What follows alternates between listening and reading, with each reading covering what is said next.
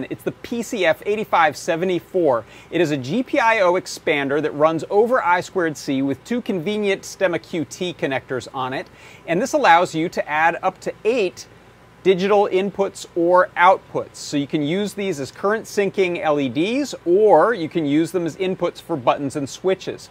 I'm essentially running each button to a ground rail, and that ground rail goes to this negative input or ground on the PCF8574.